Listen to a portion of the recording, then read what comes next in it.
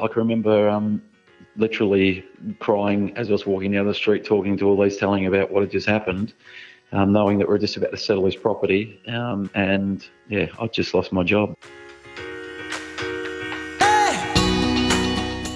This is Property Investory, where we talk to successful property investors to find out more about their stories, mindset, and strategies. I'm Taran Sham, and in this episode, we're speaking with licensed real estate agent, developer, and founder of Your Style Homes, Dean Parker. We follow his transition from unemployed IT worker to full-time property developer, leading to his involvement in over 450 property transactions, total over $160 million.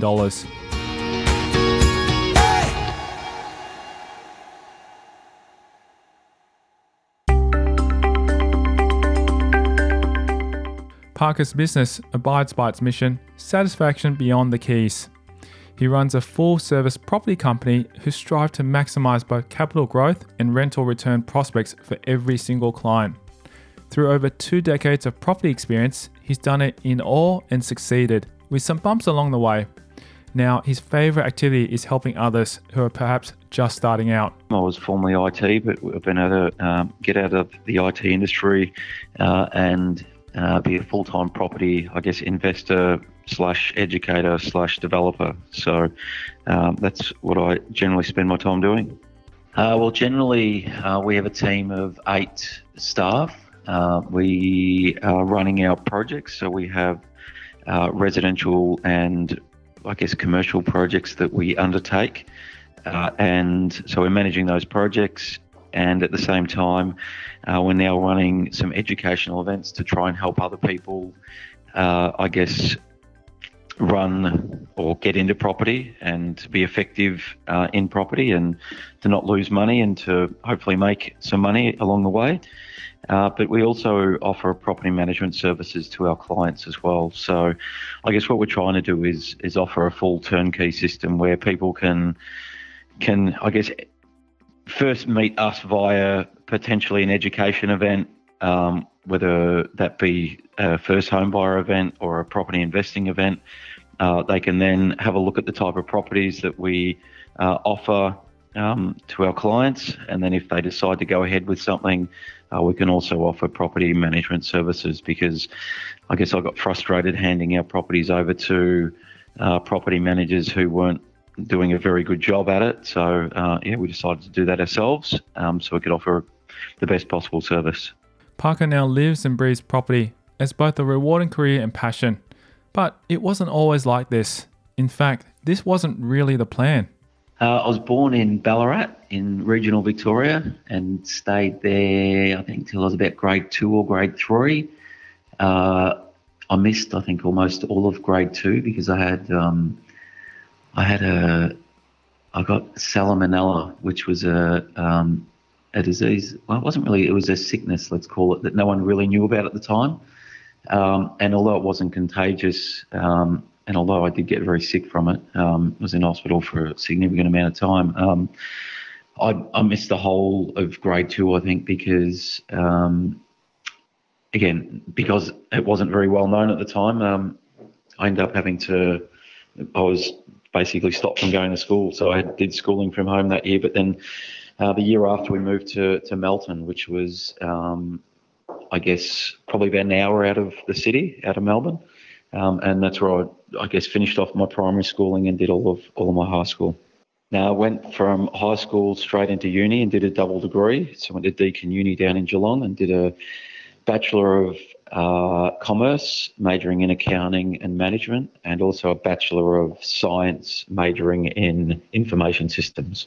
No, it was 4 years for that course, full-time. So, I got that course finished in full-time, and then with that education, it worked best to go into an IT job that required some accounting knowledge. So I started as an accountant for a very short period of time, just through a friend's business to get some experience, but then was able to get a job at IBM and worked for IBM for a few years before being headhunted by a Melbourne company, and then moving into Melbourne and working there for a few years as well. From the outside looking in, Parker's career in IT was on the rise. However, for Parker himself, something just wasn't right.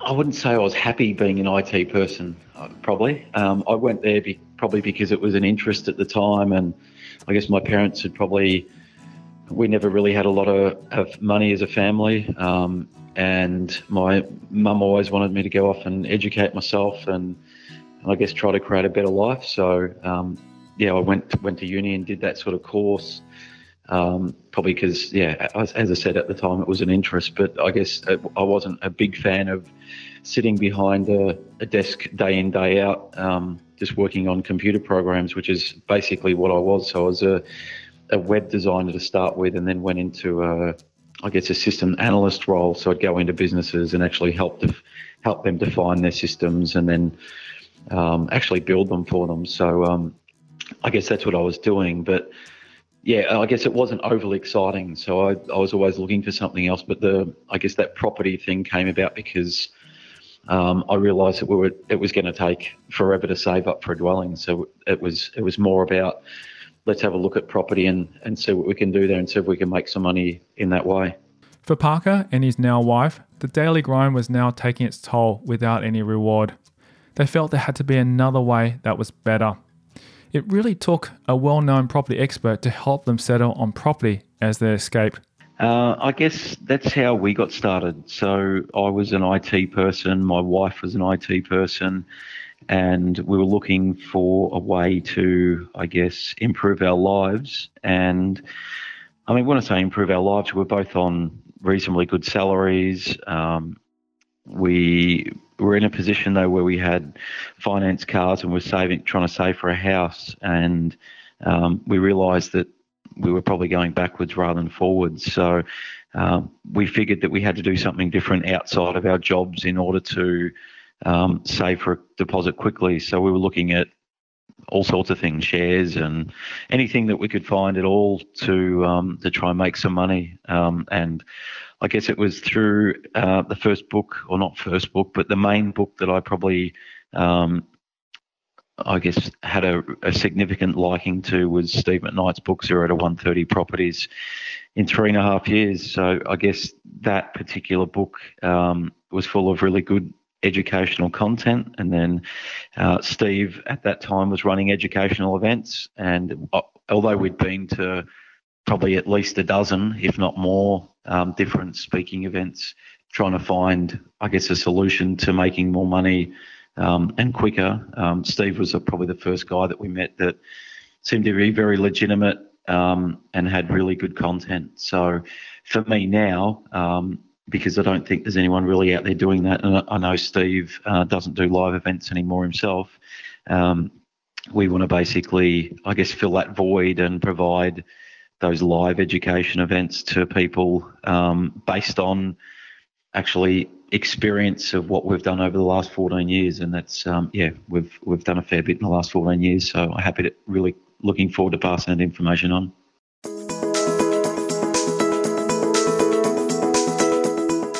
There are other investment tools than property. So why was Parker reading about property in the first place? I think it was probably just because it was the easiest thing to understand. We'd never owned shares. Again, as I said before, we never had a lot of money. My parents weren't tertiary educated or anything like that. My old man had worked at Australia Post for a long time, and my mum was a nurse. So there was not like there was a whole heap of, I guess, education or anything passed down. And not to say that, I'm not happy about that from them. It's just they didn't know what they didn't know. So from that point of view, it was probably just fundamentally from my parents, I guess, being a good person, doing the right thing. I guess that's what we got from them. But realistically, property was more about just the fact that it was something for me. I mean, everyone lives in a house. You sort of understand how it works a bit. So I guess that works. But shares were pretty foreign. That was like another language to me. So I thought property was an easier thing to get into. Having made up his mind, Parker had to act. Like so many first investments, it wasn't exactly smooth sailing. I guess it was searching for that better life, but two, just we actually were able to, I guess when we to go back, when we were living in the city, we were trying to buy an apartment in there, and I mean, we were leasing in the city, and we were realising that's when we were going backwards, because we were paying for our cars and our rent and our lifestyle that we had in there. I think we'd started with about $8,000 of savings. Well, at least did. I don't think I had anything. And at the end of that year, we'd actually gone backwards a little bit. So that was the first thing. And I guess that led to then the realisation that we were not going to be able to afford to buy something in the city, which was pretty devastating. So we had to look for other options. And the first place we bought was, my wife called it the Stinky Brown unit, which was this very cheap 2-bedroom mission brown, very mouldy unit that we bought in Melton, which is probably the lowest socio-economic area in Melbourne. Well, it was at the time. It was the cheapest housing, but that's where we bought. But I guess the other thing that happened 3 weeks before settlement was that I actually lost my job. So I'd been in IT for maybe 5 or 6 years at that time.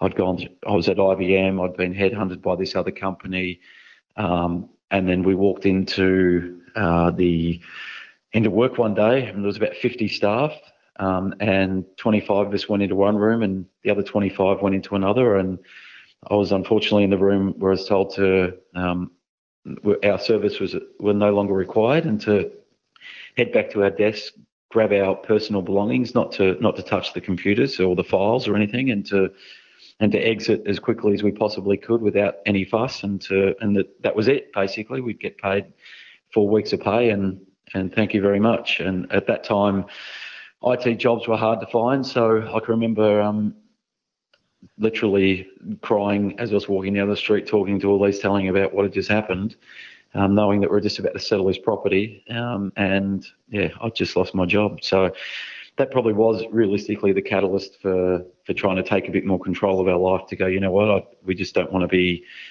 in a position where we go to work and one day someone can just take that blanket out from underneath you. So it was more being more control of our life and control of our own destiny. So yeah, that definitely was a factor. I mean, it was the combination of all of those things to say, hey, well, a job's not going to get us there, but oops, hold on, now the job's no longer there. We need to go off and do something different. Parker would love to say his circumstances changed as quickly as his mindset. However, the reality of his story is much more impactful. It took me another 8 months to get a job. Like I was doing some consulting to some businesses in the short term, but IT was hard at that time. That whole millennium bug thing had gone through, and the IT industry really expanded. But then as that cooled off, then the IT jobs got harder to find. But I eventually did get another IT job, and was doing that when we really started looking hard for those other options to get out of our jobs, and I got that job just to keep us going until we could find a solution, and that's when we really started looking into that property side of things. When we don't see results straight away, it's hard not to lose hope. This is especially the case without the benefit of a property education. For Parker, this truth hits close to home. No, just once. Yeah, I've got one younger sister. She's a dental nurse, so she still lives in Melton. My parents both, they've actually separated now, unfortunately, but my parent lives in Werribee, and my mum still lives in Melton in the same house I was brought up in, and my sister lives just around the corner, basically. So, yeah, they do their thing. They don't really understand a lot of what I do, I can remember when we started really getting into property, my mum was always questioning what we were doing and very concerned because I'd gone off to uni, done all this degree, and then all of a sudden she felt that I was going to throw that all away by renovating houses and things, that's what we started doing basically.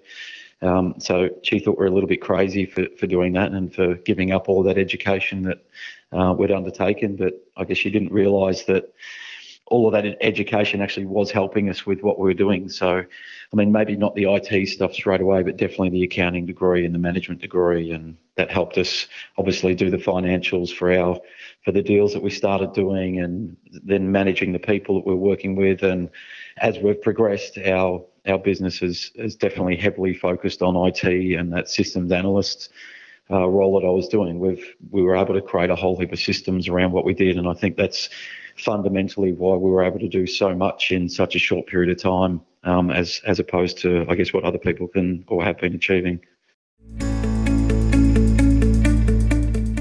Despite his immense success in property, the only sell Parker is yet to pull off is sadly one of the most important: his extended family. To be honest, they don't really ask that much. They know what we do, but it's not like they go out to our projects. Or, I mean, I've got friends and other people that are definitely a lot more interested. They know we're in property and we run a property business, but they don't know that we're building. I mean, my mum probably has been out to one or two of the projects, but not a lot. They don't. It's interesting. It's one of those things that when you, I can remember, I guess, going to all these education events, and one of the things that Steve would always say early on was that you're going to find that people are going to probably knock you down more than support you, because they don't understand what's going on, and that was definitely the case for us early on. Most of our friends and family just didn't understand what we were doing and thought we were probably going to some cult rather than I guess going somewhere to educate ourselves and better our lives. So and realistically they still don't really understand it, I guess, and that's, I mean, we went with, once we started in that education thing and learnt that support network was really great. Like we did that for years and years and years, and went to plenty of events and then helped out at events, and that's why I'm really passionate about, I guess, about bringing those really good, high quality training events back, because I think for us especially, that's where it all began, and that was our opportunity to break out of a pattern of a lifestyle that my parents and sister still live, and yeah, we've been able to, I guess, get out of that and build significant wealth and be different. So I'm really grateful for it. On the path to becoming different, Parker's first property purchase was certainly unique and had special qualities. Basically, because it was cheap. We, like I said, we had very little money to start with. Basically nothing. I think we'd used a lot of that savings that we'd had. So, and we didn't really want to rely on family members to give us a start. So at the time, there was a $7,000 first homeowners grant that we could get. So what we did, that I think we paid $77,000 for that unit, and the grant was $7,000, and we got a 95% loan, which meant we needed about $3,700 or whatever it was as a deposit. There was some lender's mortgage insurance in there and some legal fees, but I'm pretty sure on settlement day we actually got paid like $800 or something for settling that property. So we didn't put any of our own money into it at all. So the grant paid for the deposit, and the bank paid for the rest. So from that point of view, that was the only way we could really get into the market. The plan was to live in it, but as I said, I lost my job just prior to settling it, and we actually, I don't know how I convinced Elise to do it, because we'd only really just started dating not that long earlier, but we actually moved back into my parents' house. So pretty much at rock bottom, Parker's fortunes could only improve. Looking back now, he'd think it's hilarious that they really didn't, at least not in the ways he expected. This first property, that was really a step backwards anyway, because we were living in South Bank in Melbourne, having this great life. We've got this realisation that we can't afford it. We've gone and bought this terrible, mouldy, stinky unit in Melton, and then we can't even afford to move into that because I lost my job. So yeah, it wasn't a great start back then, but that's what we did, and I guess we were willing to sacrifice, I guess, to get in, and that's probably one thing looking back. And I guess if you talk about helping people out, it's definitely one thing that we did. We made sure that we made decisions that were for the future and not for the now, and that was part of that. So as I said, we moved in with my parents and swallowed a pretty bitter pill, and stayed there for, I think, almost a year to save up some money in order to buy another property. Undeterred by his bad luck, all Parker and his then girlfriend could do was see out their plan to the end. We did a very quick tidy up basically. So I can remember like there was mold in the shower and everywhere, and I got in there and scrubbed it all out and took the grout out and had someone come around and reseal it. And we just cleaned the place up. But we're actually able to rent it out for $150 a week. So it actually meant that it was a positively geared property, which was good. So we accidentally stumbled across that. It wasn't a purposely bought property for that positive cash flow, but that's what it ended up being, which was great. And the good thing, I guess, about that is because it was such a good rent, and by the time we'd sort of done that quick little clean-up, it was neat and tidy, although it was still brown. I think it was probably about 18 months later we were able to refinance and take some equity out of it to actually use for other purposes. With a little luck and a lot of hard work, Parker had conquered his first property challenge victoriously. Feeling confident, it was on to the next. At that time, I didn't know Steve when we bought our first property. So we bought that one. As I said, we saved up that next 12 months and had some money, and then used the equity out of that little unit that we had bought to buy another house. So we bought a house again in Melton because now we're there. We sort of figured, all right, well, we sort of know this area now. And look, that's where my parents were at the time anyway. So that sort of worked out all right. So, yeah, we went and bought another house, and it was half renovated. So it was a husband and wife that had separated halfway through a renovation, had half a kitchen. The bathroom had been renovated, but basically some of the walls had been pulled out. There was tiles on some of the floor and not others. It was just a mess, but that was perfect for what we wanted because we were happy to get in there and actually do our first, I guess, renovation. And again, that was something that took us 12 months to actually complete. But by the end of it, because we'd done all the work ourselves, we made a pretty substantial gain out of that as well, which was good. Success is often spoken of in the same sentence as sacrifice. Parker's experiences confirm this truth, but he's actually gained much more than money. We lived in it for that 12 months. That's why it took 12 months, because we're still both working full time. So and at this time, the thing we didn't realise when you move out to Melton to buy a cheaper property is that if you work in the city like we both were doing, it was taking us an hour and a half to get in there, an hour and a half to get back. So the traffic over the Westgate Bridge was a nightmare. So we would basically just work during the week, and then Friday night, Saturday and Sunday we would get the paintbrushes out or get whatever we could and do as much work as we could over the weekend. And again, our friends and family thought we were mad because they were all off playing sport or doing whatever they were doing, and we were just working to try and get this renovation done.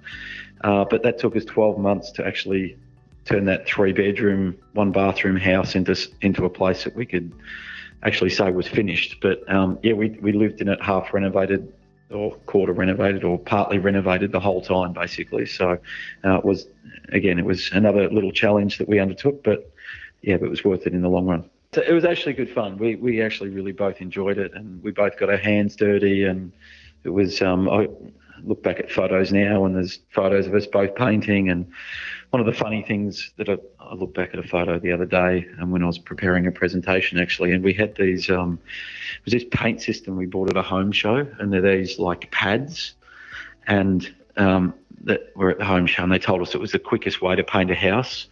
And we got sucked into that and used these things, and it took us probably 5 times longer to paint than if we had to use rollers and a brush. We obviously don't do that. We learnt that rollers and a brush were better because that's what every other painter used. But anyway, we got sucked into this stupid pad system thing, and that's probably why the renovation took us a lot longer than what it should have. Because again, neither of us had any trade background at all. This was just us having a bit of a crack as kids, so it was good. Some investors are satisfied with a few positive property experiences. After his third flip, Parker could have stopped then and there with a healthy gain.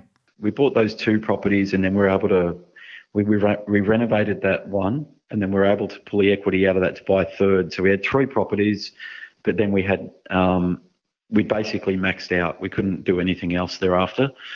So that's when we actually went to Steve's. That's when I read the book. That's when we went to Steve's seminars and things like that. And we realised that the only way to move forward would be to sell those properties. So we actually sold all 3 of them in the next 6 months in order to free up all of that capital then to go off and do the next project.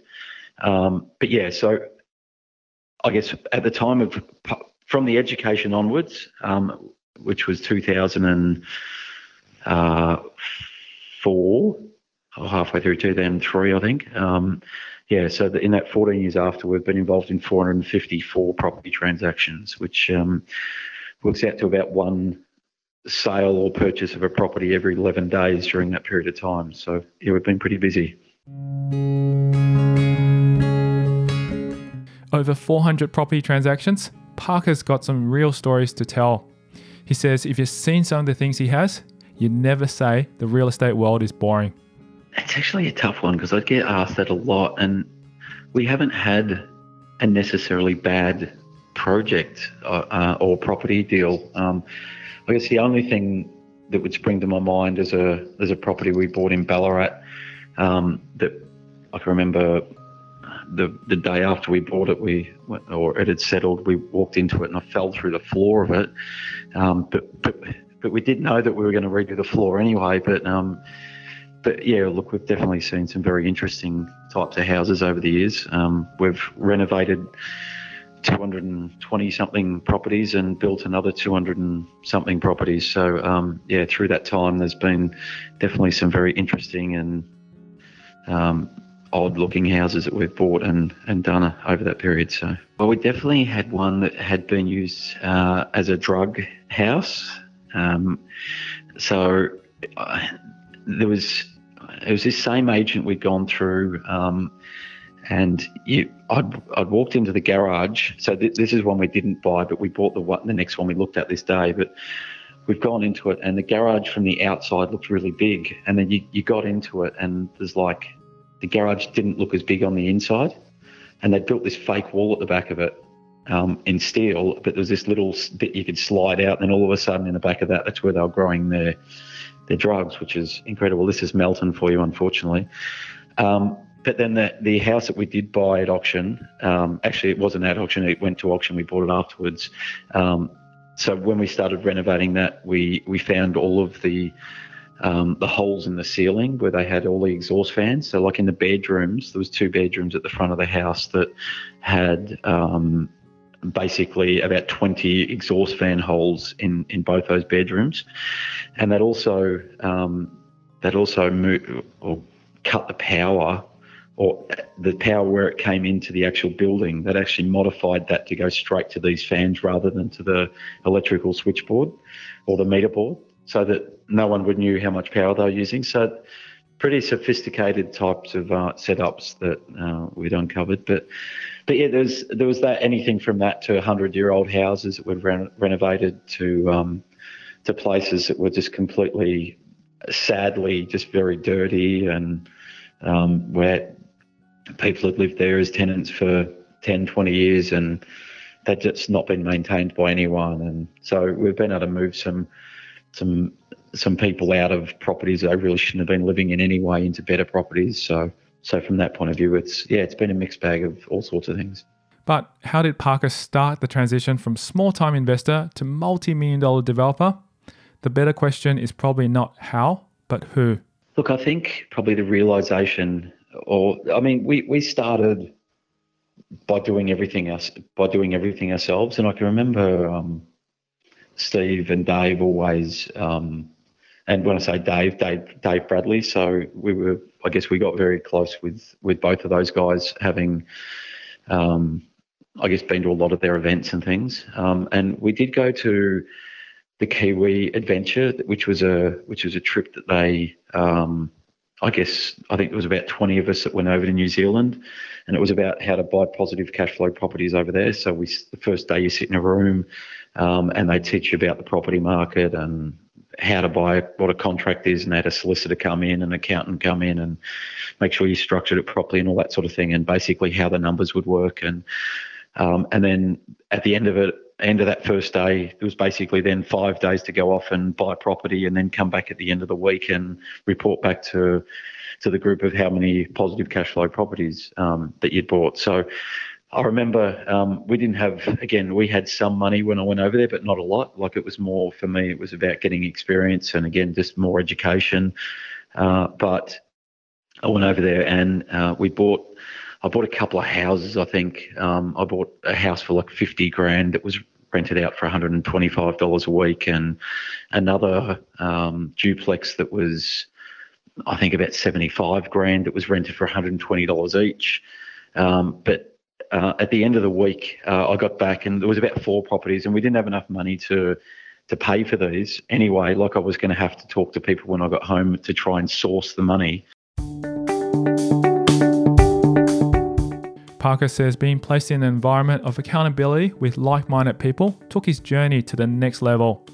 In the property space, these kind of once-in-a-lifetime opportunities don't come up every day. Parker never wants to take it for granted. I guess that was one thing in itself, was actually stepping out my comfort zone to do that. But when we went back, I remember I'd actually seen a block of 4 units that was for sale. And it was right at the end. I went, I can't afford this. So, like, even though it's a really good positive cash flow deal, I can't do it. But I'd gone back to report back, and I was telling people about this block of units, and Dave, Bradley, and Steve overheard me. And I can remember one of them, I think it was Steve, challenged me basically and said, Dean, that's probably the best positive cash flow deal that anyone's found, and you left it there. Like, what's going on? I said, well, I don't have enough money to buy it. And I remember the words were, if the deal's good enough, the money will come. And those words have stayed with me forever, because I've bought hundreds of properties and not necessarily ever had the money to settle them at the time I bought them, but I've always been able to find a way, because if the deal's good enough, the money's come. It was time to put his money where his mouth was, or go home. Depending on the outcome, Parker's next decision could ruin his finances or even his relationships. So what happened was, he said, you've got 10 minutes to call that agent and buy it yourself. Otherwise, I'm going to do it. As in, I'll buy it myself and you'll miss out on it. I'm like, all right, well, there's a challenge. So yeah, I called up the agent and bought the property. And I think we paid $82,000 for 4 2-bedroom units in Tokoroa. And they were rented for $115 each. So this was like $460 of income on 80 grand. So it was a huge yield, and better than anything that was going on out there. And through talking to all these agents during that week, I realised that there was one agent that was selling property based on yield. So that particular property we sold about 4 months later for, I think, $170,000. Because we'd gone to an agent that was a city agent that was selling stuff purely based on return. So he said, I can get you 12% return, and we might have bought the thing for 19 or 20%. I can't remember exactly what it was, but so we just gave it to him and he sold it. So we did nothing. I don't think I even went through the property at all. And we made about 70 or 80 grand after all costs. And that, so one, it taught me about, if the deal is good enough, the money will come. But that particular deal allowed me then to take a year off work, because we'd just earned a year of salary basically in that one deal, to actually take that next step to go, you know what, we're going to do this full time. So that was definitely a moment that definitely changed our life, that's for sure. And if you want to call it an aha moment, that was definitely something that happened at that time. I guess it was just that all these little things that were learning outcomes in that one trip meant, that we could actually take a year off and I could have a red hot crack at doing property full time.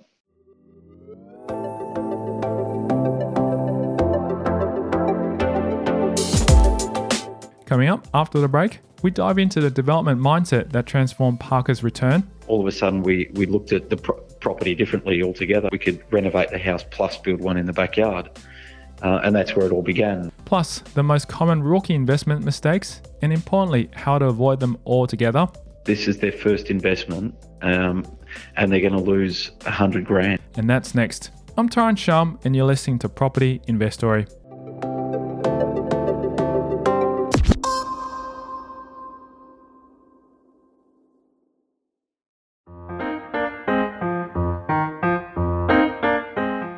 Hey, let's be real.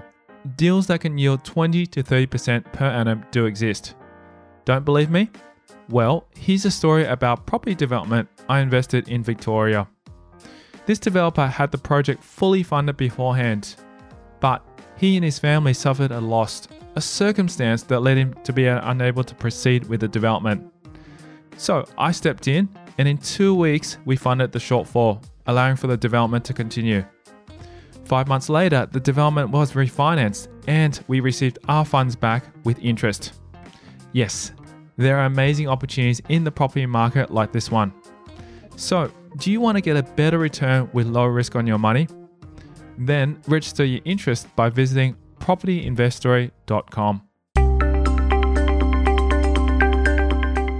Parker's property adventure was starting to become more than an occasional bonus check. It was time to take the next step. So what we started doing, I took a year of unpaid leave from work, so I still had my job, which was important because that meant we had serviceability for our loans. It was interesting, that IT company I'd gone to, remember I said I'd got that other job? So they were called Expert Information Services, and then what happened, they got bought by an Indian company who was trying to basically outsource it all. So the plan for them was to eventually get rid of all the staff anyway, to basically take all the knowledge and to replace it with Indian cheaper labour.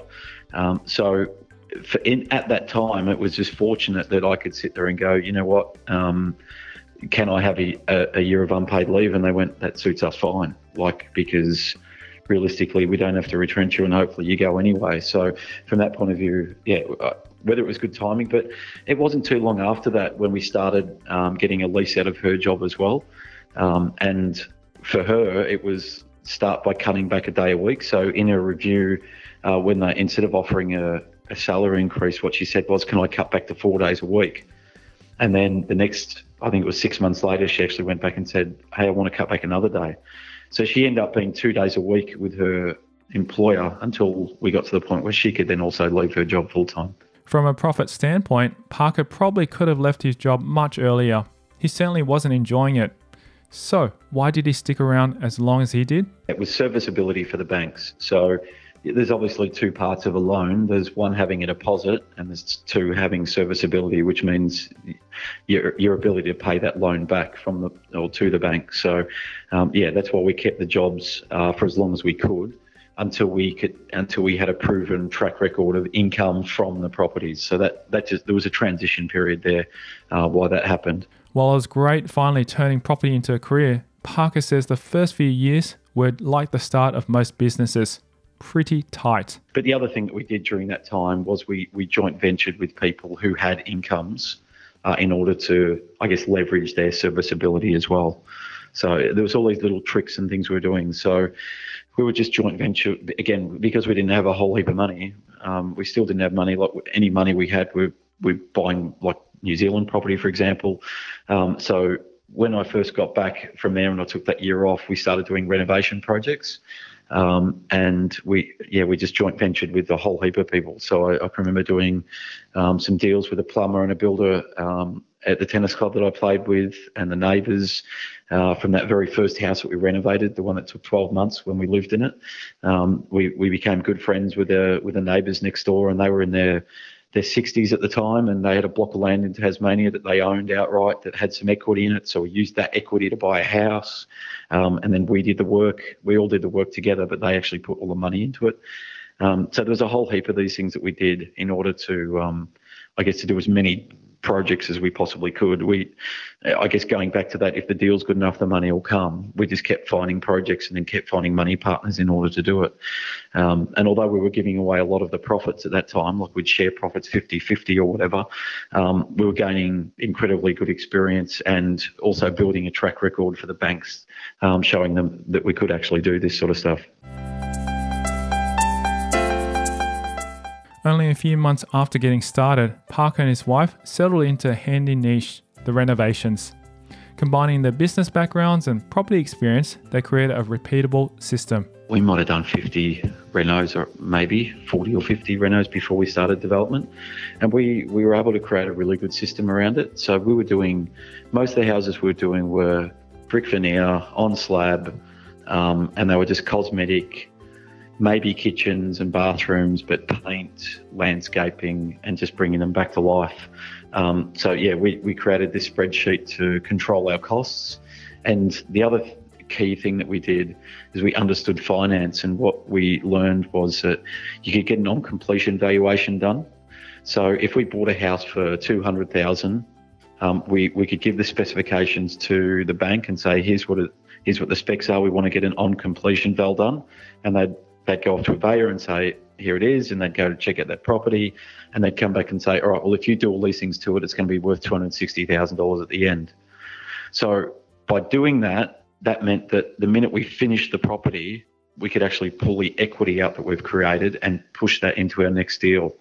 So that was a key for doing lots of projects, because I guess generally what people do, they buy a property, they renovate it, they don't know how much they're going to spend, they get out the other end, they don't know what it's going to be worth, and then they sit there and leave it on the market for 2 or 3 months, and then it takes another 2 or 3 months to settle, and then they get the money at the end, which is probably a bit lucky because they don't know, they didn't budget properly and they didn't know what it was going to be worth out the other end.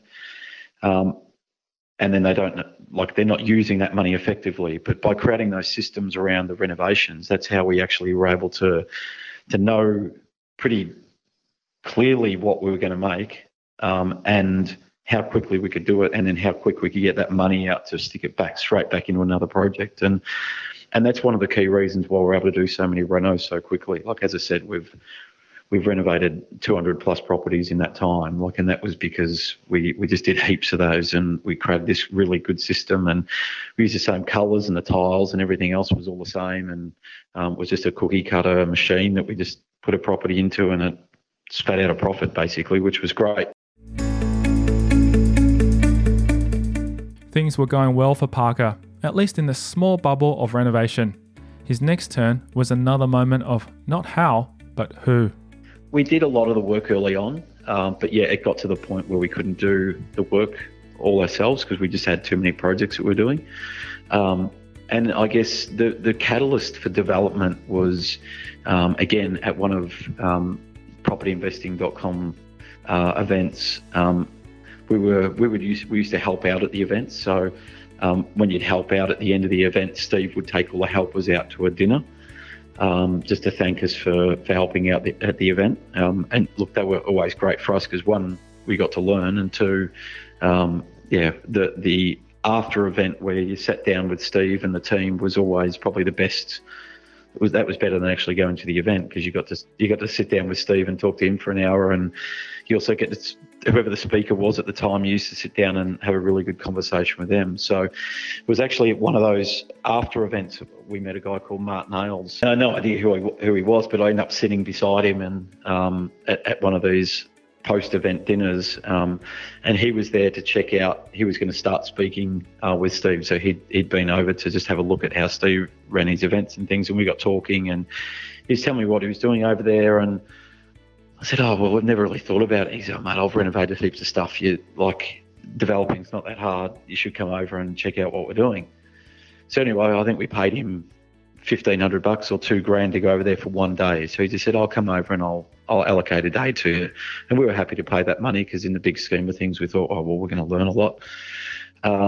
So we basically, he picked us up from the airport. We drove around all day, looked at what he did. He looked at I think he bought a site that day. He literally did back of the envelope numbers. I'm not saying that that's how we do it now, but that's what he did at the time.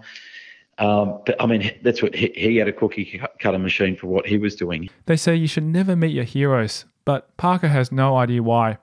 From that moment onwards, he would see things that only few people could. He would basically buy a house, build two in the backyard, and he just knew what it would cost to build him. He knew what he could pay for the land, and he knew he could sell these things for. So he had, I guess, a similar sort of process and system set up for developing that we had for renovations. So the thing was, after coming back, all of a sudden we looked at the property differently altogether, because although all these houses were renovating, which was all great, but now we could see if a house had a big block of land, all of a sudden we could renovate the house plus build one in the backyard, and that's where it all began. And that's what happened. Was that first property I was telling you about that had all the drug the stuff in it. That was a property that had gone to auction, it had passed in, and I was trying to make it work from a renovation point of view and couldn't make the numbers work. We went over to see Marty, talks about the stuff in the backyard, and then all of a sudden I come back and relook at that property. It's sitting on 800 square metres of land, and we can easily stick a townhouse in the backyard. So we bought it that next week, and all of a sudden there's our first development site. And that's what happened, basically.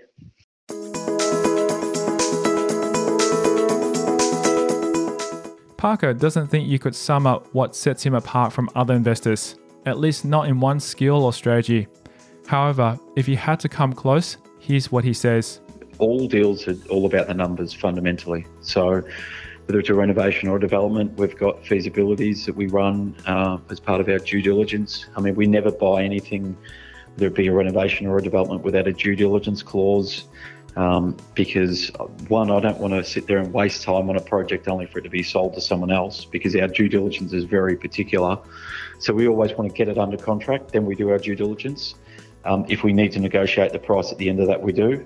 If we don't, then we go unconditional. But that due diligence process is all about understanding the numbers and making sure locking in any quotes or anything we need to do and going from there. So, I mean, I'll give you one example. And just from a pricing point of view, when we were doing the projects in Ballarat, and Ballarat's obviously a regional part of Melbourne and or Victoria, I should say, and very affordable type of property. And we went from Ballarat to Brisbane. So we moved up here in 2011. And we'd gone from doing townhouses that were selling for, so these are 2 and 3 bedroom townhouses that were selling for in between like 220 and 250,000 for a freestanding 120 square metre townhouse. And then all of a sudden we go up to Brisbane and we're buying property in Coorparoo, which is about 5 k's out of the city. And for a block of 7 apartments, which was the first project we bought up here, it was $2 million. It's just that the numbers did change a bit. And so instead of buying raw land for sort of $20 to $30 to $40,000 a site, all of a sudden you're paying 80 to 90 to 100 grand a site. Instead of selling for 200,000, you're selling for 400 to 500,000, or I mean, we're selling properties for 6, 7s, 8s, 9s, $1 million now. So, which is not unusual. But when you're doing 10s and 20s and 30s of them at one time, those numbers start getting pretty big. So we've gone from literally paying nothing or selling a brand new finished product in Victoria for 200 grand, and now all of a sudden we're paying 10 times that to buy a block of an existing, built in the 1970s, needing a full renovation block of apartments. So that was, again, just another mindset thing to go, well, hold on, that's a hell of a lot of money all of a sudden. But when we did our feasibility and understood that we could buy it for that and sell it for something else, and knew exactly what we were going to spend on the renovation works and how much the holding costs would be and where the risks were, and getting that on completion valuation done throughout the process, we could take away a lot of the risk. And fundamentally, it doesn't matter what the purchase price is. It's all about, I guess, reducing the risks of what you're going to be doing in order to make the project work. The bad news is that not everyone is born with a natural talent for project management. As Parker knows, the good news is that you don't have to in order to be successful. Look, it's mindset, but it's, I guess, fundamentally across the board, it's education, it's knowledge. Like, we continually, I guess, educated ourselves and built up our knowledge and experience to the point that you feel confident in doing those projects and you feel confident in your numbers and the process. So when we came up here, we didn't obviously assume that we could pay the same amount for a kitchen up here that we were doing in Ballarat. We turned around and went, let's go off and get some quotes for kitchens up here. So let's find out how much the kitchens are going to be. And in our renovation process, like, we've got hundreds of things that we price. So we would price every single item in there to make sure that we were sure on our numbers. So realistically, it's just knowledge and process that takes the fear away. The mindset about the number is not, I mean, it's there because it can be another zero. Like, we were never doing $1 million projects. And realistically now, most of our projects are over $10 million. So, but realistically, the process that we follow was the same. It's just that we're dealing with a bigger number now. Parker's attention to detail might seem a bit extreme. However, it's only because he's seen the consequences of investing in the dark. Oh, look, I think my advice would be it's all about the numbers. I'm sure someone's probably told me that before, but fundamentally, all projects, would take your emotion and everything else aside. It's just being diligent in understanding your feasibility. I've been doing a little. We've just started doing some speak again just recently, and a lot of people are coming up to me afterwards telling me about all these deals that they're doing where they didn't know the prices to get in, and they've jumped in and they've done the project and not really had any process to follow, and they're losing like significant amounts of money. Like a couple that I met just last week down at Steve's last mega conference told me about a project that they bought here that they were going to try and stick one in the backyard, and they've now found out that they can't build anything in the backyard because of it's called an overland flow path, which is not flooding, but it's actually just where water would run through in a very heavy rain. And that stops them from developing it. So this is their first investment, and they're going to lose 100 grand. Like they put about 120 to 150 grand in, and they're going to lose 100 of that in their first go. So, I mean, for me, it's all about the numbers, and it's two, just educate yourself. Like seriously, that's why I want to get back into this stuff. I hate hearing about that sort of thing. Like we've been lucky enough to be mentored by people who have drilled that into us enough. But for people who are out there that don't get that, or think, oh, I'm not going to pay for education, I'll just have a go at it. Seriously, there's too much to risk. We're not buying a DVD here or a new bike or a new car. We're paying hundreds of thousands of dollars for a property, and these things can go pear-shaped very quickly, whether it's just a simple investment property or whether it's a renovation or whether it's a development. There's just so many things to consider before going into this. So, yeah, I'm just passionate about helping people out and getting them on the right track again.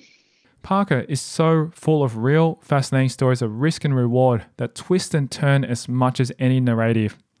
It seems a miracle he and his wife have come out on the other side in one piece. He says miracles aren't the reasons of success, but instead, some crucial personal qualities are. I think one thing that Elise and I are very good at is just getting something finished. There's always, we call it project fatigue. You can get into a project and it can get a bit hard, and you get to the end of a reno and you've got all those last little bits to do, and those last little bits take the longest time. But we would just get it done before we moved on to the next thing. And some people can get a bit bored and like, oh, I just want this to finish, and all of a sudden try and start doing something else first. But we would just get in, and if we had a project, we would get it finished, and we wouldn't let it, I guess, simmer away and then be a problem. So yeah, that's probably, I think that's a trait that we've definitely, I think is a good thing. But look, I think just communication and doing the right thing by people. Like the reason why we always had trades that would work for us and that were always show up is because we paid every week. We had a weekly pay run because we understood that was important to trades, was to get paid. So some builders didn't pay them, or they paid them like in a month or whatever. So trades aren't necessarily the best at managing their cash, especially when it can be sporadic when it comes in, when you've got your own business. So it's pretty fundamental to get paid at all, but on a weekly basis made it even more appealing. So that was just something that, like, some of the things that we did was to say, all right, well, if you get your invoices in by Sunday night, then they'd definitely get paid by Tuesday. Like, that was just the rule that we had, and everyone knew it, and that's why we had people that were always happy to work for us. I guess another thing that Dave Bradley definitely instilled into us was cash flow, and just making sure that we knew what cash flow meant, and to make sure that we always have enough money. And I guess that comes back to those feasibilities again that we're talking about, that we wouldn't just factor in with renovation costs, but you also factor in your holding costs and some extra holding costs and everything else to make sure that you had enough money to finish the project, so that you're not halfway through going, oh, we need more, what are we going to do? We would always get all of the capital we needed up front and make sure that we had it all there, and then, obviously made that project very smooth thereafter. For all his wealth of property knowledge and experience, Parker's advice is simple. Have a crack, get in there. Which, I mean, that's what we did. But if I was saying it to anyone else, like, if you don't do it now, when are you going to do it? And luckily, we had some people that supported us in doing that at the time. But look, I guess I'm just glad that we sort of did that at the time. But it'd be just get in there and have a go, educate yourself and have a go. How has Parker's own strategy changed as he has grown in investment maturity? So we would always try and keep one or two in a project as we went. So we did build up a portfolio, and then we'd get to a point we'd go, you know what, we probably need some capital, and we sell some, and then we'd do the same thing again. So look, our portfolio's worth about $10 million personally at the moment, of which, again, some of that we're selling. We've got some properties in Ballarat, and Ballarat market's going quite strongly at the moment, so I just figure that's a good time to be selling it. Again, nothing apart from the house we live in as an emotional purchase, but everything else has got really just a number and a return attached. So even though we're building a portfolio, that doesn't mean that it has to stay there forever. And I guess the thing that has changed is that the portfolio that we're building now is more based on a return of a rental return, like a significantly positive rental return, rather than something that might be for capital growth. So what's next for Parker? Anything else for him to conquer? What we're doing at the moment is we're setting up, I guess, the education up front, because I've been on the front end of selling the last couple of months, because I wanted to actually get in there and see what it's like to sell property and to talk to people. So I've realised that first home buyers and a lot of investors actually don't really know what they're doing. So that's a big part of the reason why we want to start the education events for first home buyers, to actually explain to them what a contract is and how to buy and what the purchase costs will be and what your holding costs will be, so people don't jump into stuff without actually having some sort of method to the madness. I guess, and not only about that process, but where to buy and what's likely to achieve capital growth and all those sort of things as well. So I'm excited to build that education side of the business, which is new for us. Parker says the best parts of his achievements haven't been financial at all, but something else entirely. Elise and I have always loved helping people. So, that's one thing that we're excited about doing. The property, continuing to deliver high quality properties into the market that are great for owner occupiers and also investors. We're finding that even though we're doing, I guess, quite high spec, we try to always be best in market. That we're getting a lot of investors that are buying our product because it's high quality, the warranties are good, they always get great tenants, the tenants stay in there. So from that point of view, we're excited to continue to deliver those sort of projects. And the third part of it then is to offer the ongoing management. So our mission statement is satisfaction beyond the keys, which is, as a developer, not only selling you something, but also managing it for you and standing by it and making sure it's going to be a great project or a great property or a great investment for you into the future.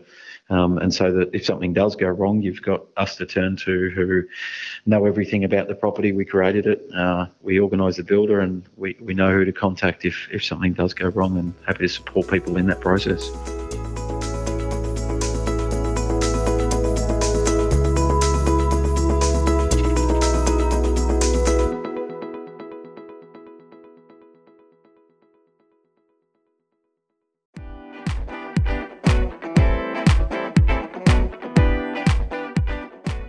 Thank you to Dean Parker, our guest on this episode of Property Investory.